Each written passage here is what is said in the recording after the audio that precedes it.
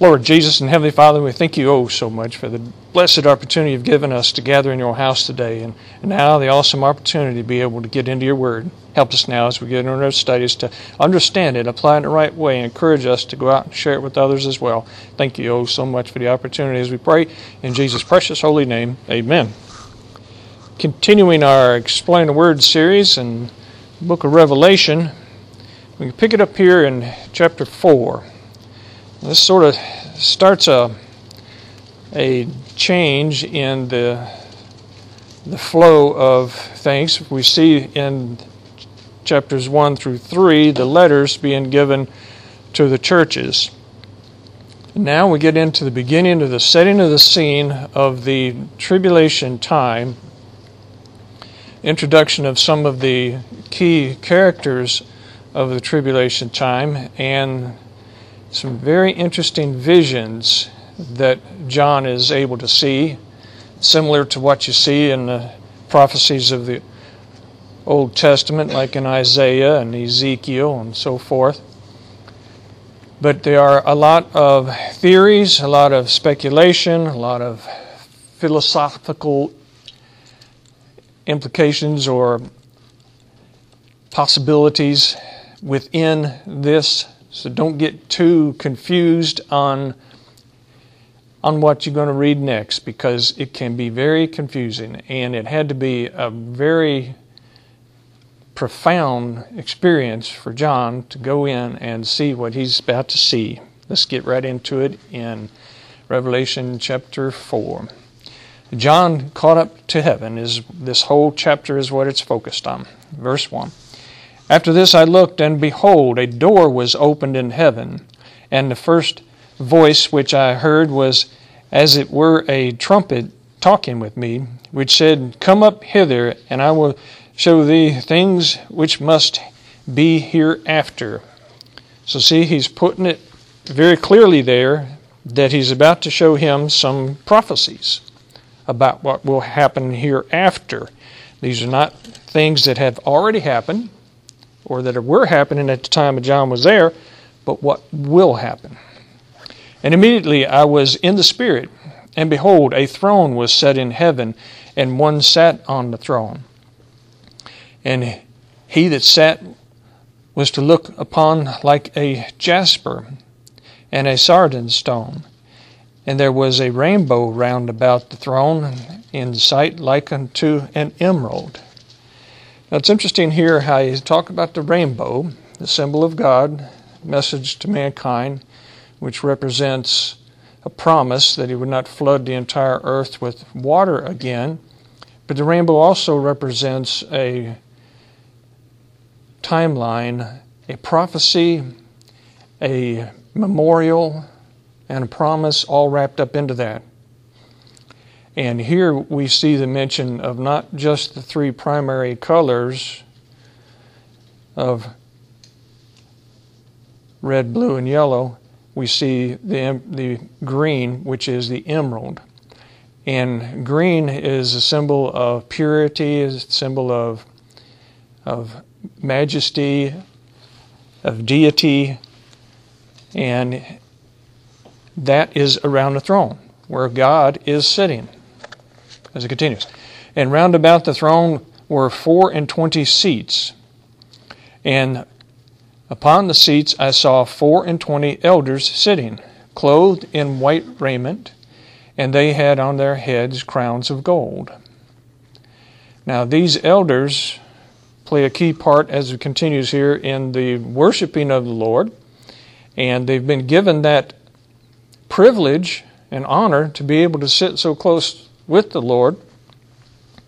And these are people that have earned that in their life, died at this point, already been raptured up, given their white robes, and in those positions there.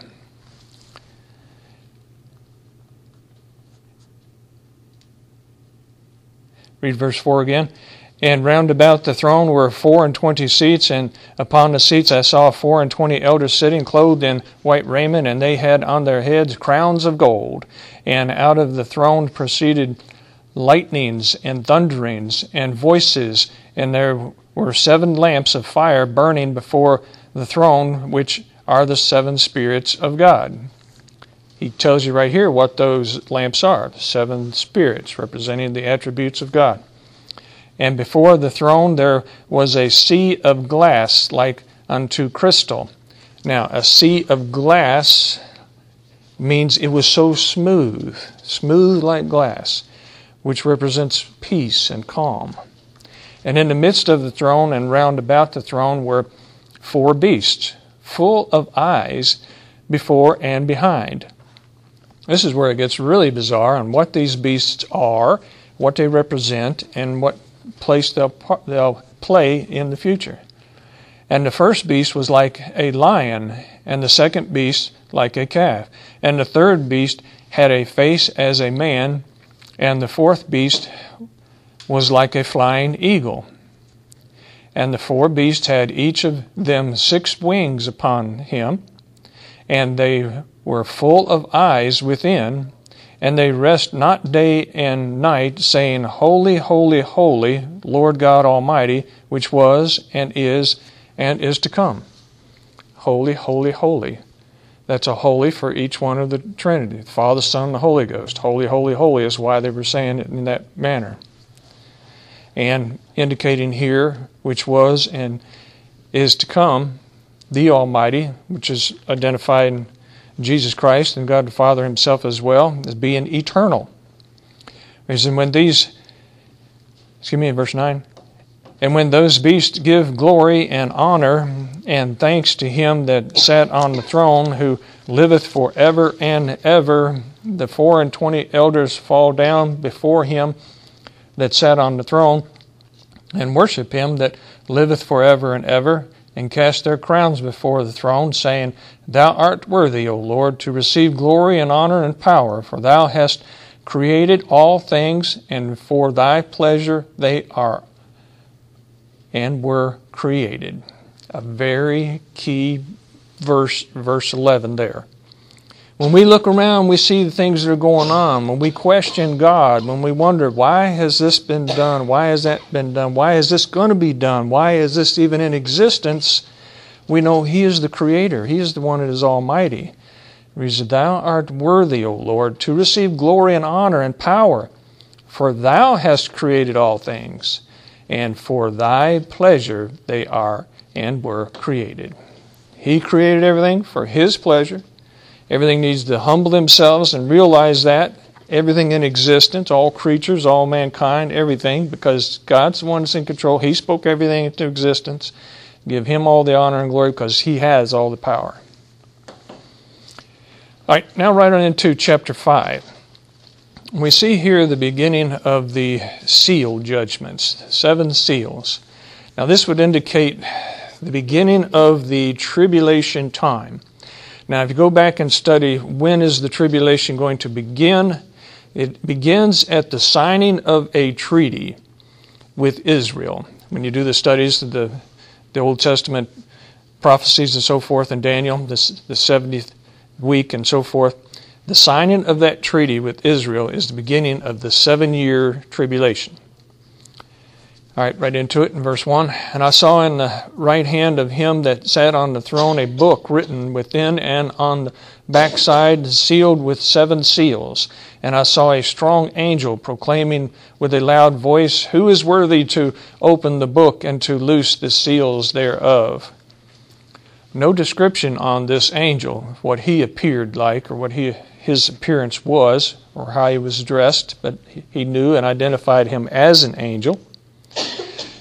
Now we know that John experienced firsthand prior to this seeing the angels as well in his past, so he could identify them. Verse 3, And no man in heaven nor in earth, neither under the earth, was able to open the book, neither to look thereon. And I wept much, because no man was found worthy to open and to read the book, neither to look thereon. And one of the elders saith unto me, Weep not, behold, the Lion of the tribe of Judah, the Root of David, hath prevailed to open the book and to loose the 7 seals thereof. Speaking of Jesus Christ, the Lion of the tribe of Judah. He is worthy because He paid the ultimate price. He earned that honor and that right to do so. The judgment, the right to judge others, has been given to Jesus Christ. Verse 6, And I beheld, and lo, in the midst of the throne and of the four beasts, and in the midst of the elders stood a lamb, as it had been slain, having 7 horns and 7 eyes, which are the 7 spirits of God sent forth into all the earth. Those 7, again, the number 7 all throughout the Bible is very key and is used quite often. And it's talking about completion, about being perfect, about being fully furnished, and so forth, all throughout the Scriptures. So He's fully capable of doing what He's about to do, fully aware of everything with the eyes, seeing everything, knowing everything, all past, present, and future. As it continues, and of course, described here as a slain lamb is the Lamb of God, which is Jesus Christ. So He's seeing a symbol of Jesus Christ here.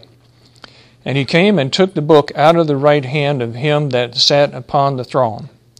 And when He had taken the book, the 4 beasts and 24 elders fell down before the Lamb, having every one of them harps and golden vials full of odors, which are the prayers of saints. And they sung a new song, saying, Thou art worthy to take the book, and to open the seals thereof. For Thou wast slain, and hast redeemed us to God by Thy blood out of every kindred and tongue and people and nation. Indicating the finished work of Jesus Christ, His sacrifice, His shed blood was for the salvation of all mankind. Opportunity for all mankind, of all kindred, all tongue, all people, to come in if they would simply receive that free gift and accept the finished work of Jesus Christ. They would be able to be a part of all this. And has made us unto our God kings and priests. Notice once again, the responsibilities and opportunities that will be given to those that qualify because of what they have done in their lifetime, to the point of being able to be considered kings and priests in the last days. And we shall reign on the earth. Now we know later He speaks of that, reigning with the Lord in the millennial period, 1,000 years, ruling and reigning with Him.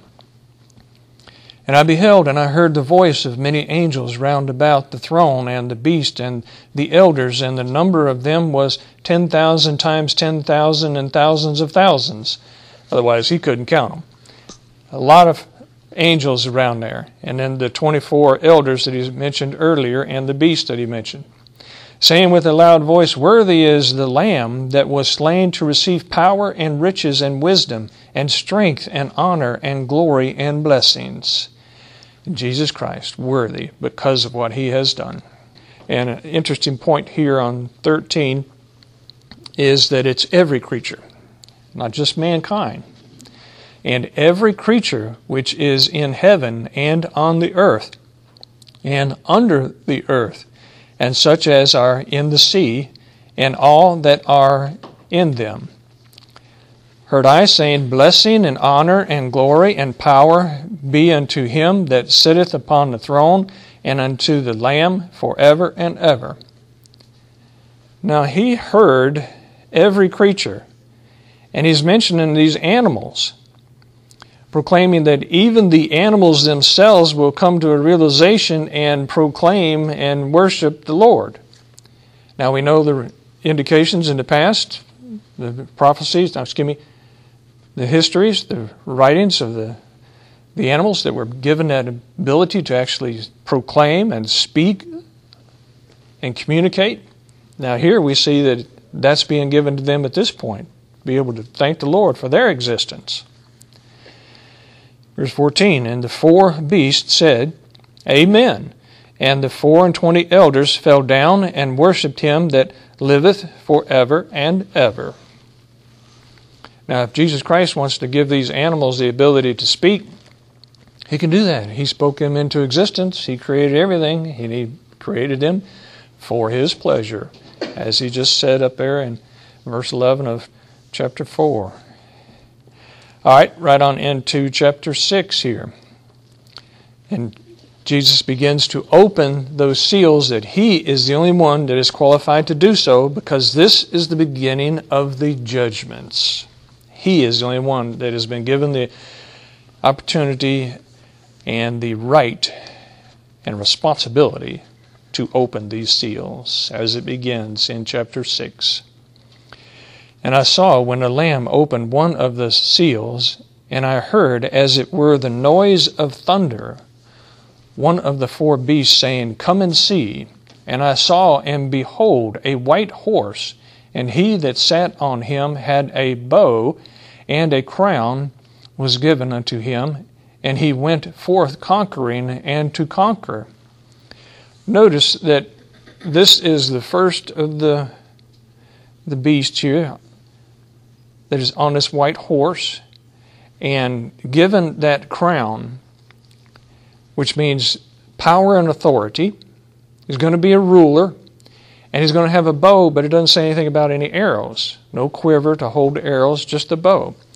So this is what's going to happen at the end of the Battle of Gog and Magog, when there'll rise up a great leader and will be chosen to rule the world. He is going to be the Antichrist. He is this first one that he's speaking of here.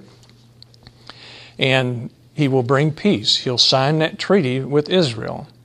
And the earth, the people that are here, will give him credit for stopping the war, the Battle of Gog and Magog, but actually the Lord stops that war with the storms and so forth. But he takes credit for it because he signs that treaty. The Antichrist signs that treaty with the children of Israel. Verse 3. And when he had opened the second seal, I heard the second beast say, Come and see. And there went out another horse that was red, and power was given to him that sat thereon to take peace from the earth, and that they should kill one another. And there was given unto him a great sword. Now here's when he start to rebel, and this horse is indicating what happens actually at the midpoint of the tribulation when they go against that treaty, and the Antichrist comes in and sets him up himself as God and sits on the throne that will be rebuilt there in Jerusalem. Verse 5, And when he had opened the third seal, I heard the third beast say, Come and see. And I beheld, and lo, a black horse, and he that sat on him had a pair of balances in his hand. And I heard a voice in the midst of the four beasts saying, a measure of wheat for a penny, and 3 measures of barley for a penny, and see thou hurt not the oil and the wine. This is indicating that during the beginning and the first part of the tribulation time, and even running into somewhat of the second time, there will be commerce, there will be trade. Because part of the manipulation and control over the people is that they cannot buy, sell, or trade unless they receive the mark of the beast. So there will be, under this beast here that he's talking about here, this power to be able to set up that kind of a commerce system, a one world government and one world market system, which is what a lot of people try to put into place right now. They're setting the foundation to have that going on today. And when he had opened the fourth seal, I heard the voice of the fourth beast say, Come and see. And I looked, and behold, a pale horse, and his name that sat on him was Death, and hell followed with him. And power was given unto him over the fourth part of the earth to kill with sword, and with hunger, and with death, and with the beasts of the earth. Notice even the animals will be used to kill these folks off that are the ungodly during this time, because he speaks of death and hell, because it is the ungodly that are being killed at this time in reference to this and these beasts. And when he had opened the fifth seal, I saw under the altar the souls of them that were slain for the word of God and for the testimony which they held. These are those that are going to be killed because they don't take the mark of the beast.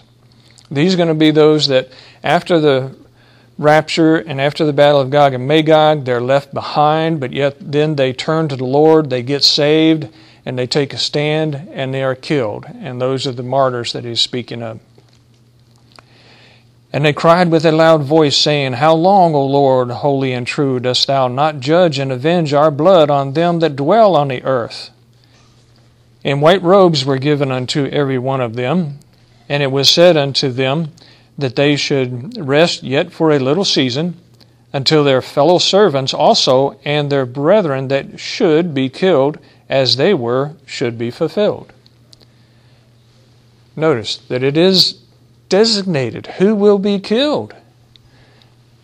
Reason I beheld when he had opened the sixth seal, and lo, there was a great earthquake, and the sun became black as sackcloth of hair, and the moon became as blood.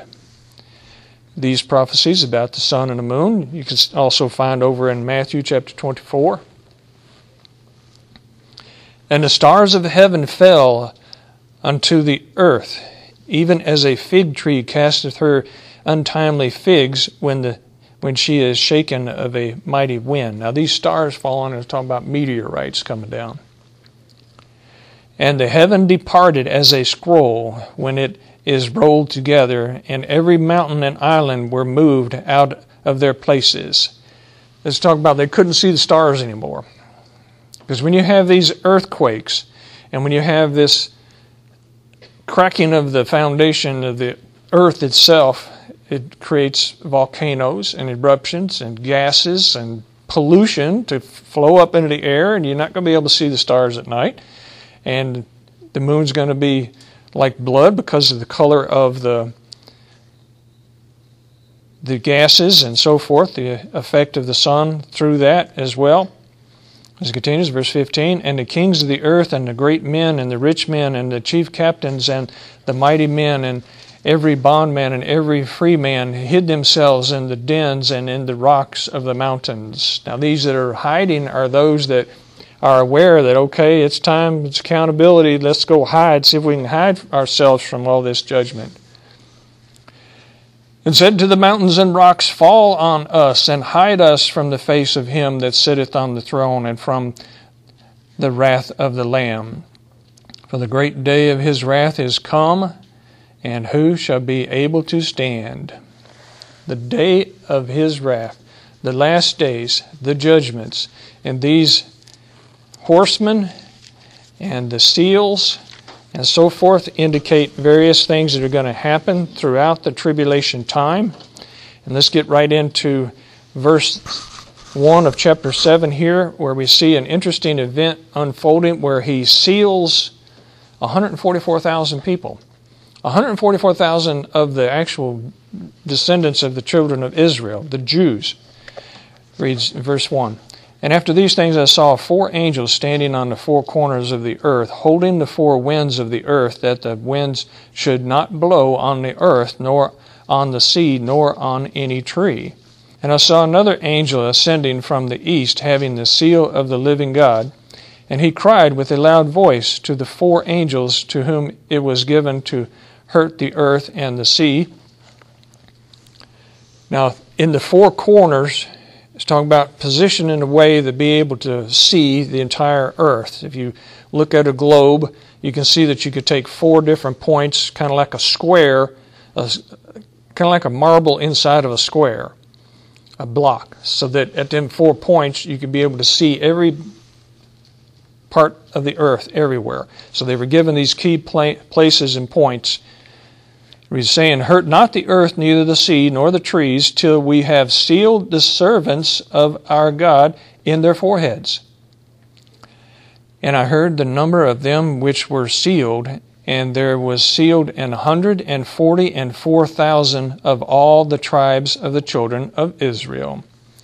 Of all the tribes of the children of Israel. Sealed in their foreheads. That means within their mind, within them, it is sealed. They are sealed. That means they are born again, indwelt with the Holy Ghost, given the blessed opportunity to then preach the gospel and to reach many, many during the tribulation time.